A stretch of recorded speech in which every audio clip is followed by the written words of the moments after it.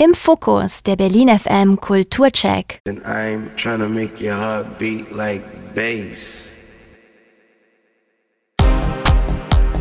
Eine ganz normale Party in einem Berliner Club. Es ist laut, voll und an der Bar drängen sich die Durstigen. Aber etwas ist anders, denn ich höre keine einzige Stimme.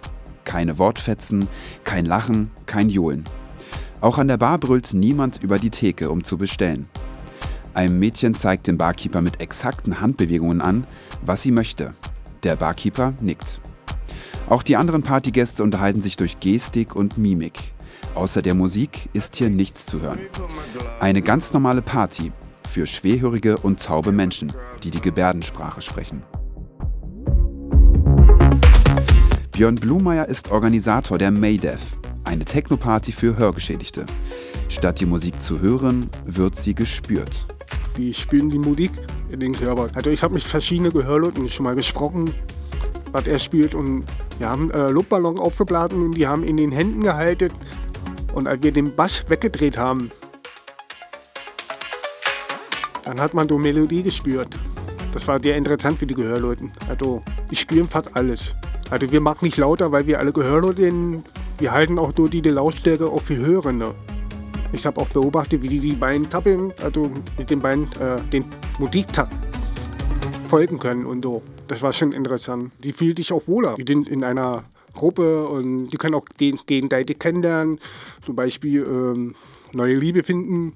Die Idee zur MayDeaf hatte Björn zusammen mit seinem Zwillingsbruder Arne. Das war 1999 auf der May Day, sagt Björn. Während 20.000 Menschen getanzt haben, habe ich 3 gehörlosen Menschen gesehen. Die haben getanzt und mit Händen geplaudert. Und dann habe ich gefragt, ob es solche Veranstaltungen gibt für Gehörlose irgendwo. Dann haben die gedacht, gibt sowas nicht.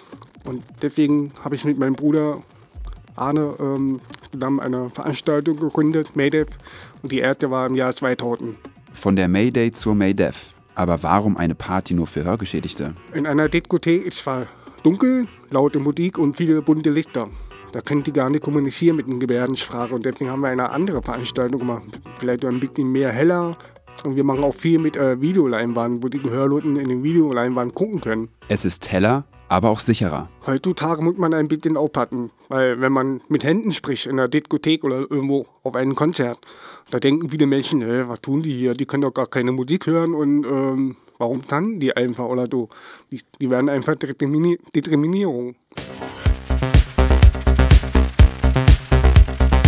Wenn es Probleme geben sollte, dann verstehen die dich auch falsch. Wenn ein Hörender was sagt, pass auf, du hast mich geschubbt oder so, der Gehörlose sagt, nein, es war nicht mit Absicht, aber die Gehörlosen haben auch ihre eigene Mimik. Und da kann halt Hörender nicht feststellen, was der damit meint. Missverständnisse und Berührungsängste gibt es also. Es gibt 2 Welten, sagt Björn, die der Hörenden und die der Nichthörenden. Als von Geburt an Schwerhöriger kennt er beide Welten. Ich selber habe früher keine Probleme gehabt. Viele Leute haben mich so akzeptiert, wie ich bin. Und viele zeigten auch Respekt gegenüber mir.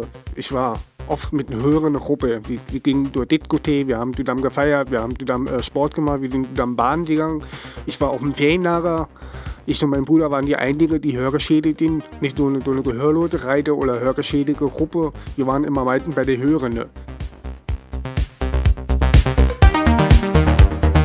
Mittlerweile betreiben Björn und Arne eine eigene Eventfirma. Neben der MayDeaf organisieren sie Misswahlen und Tattoo-Conventions für Hörgeschädigte. Musik und vor allem Techno bleibt für Björn aber das Wichtigste. Ohne Musik gibt die Welt gar nicht mehr. Also alle brauchen Musik, egal ob die hören können oder nicht hören können. Die nächste MayDeaf steigt am 3. Mai in Köln. 2015, zum 15-jährigen Jubiläum, soll es dann das erste MayDeaf Open Air geben.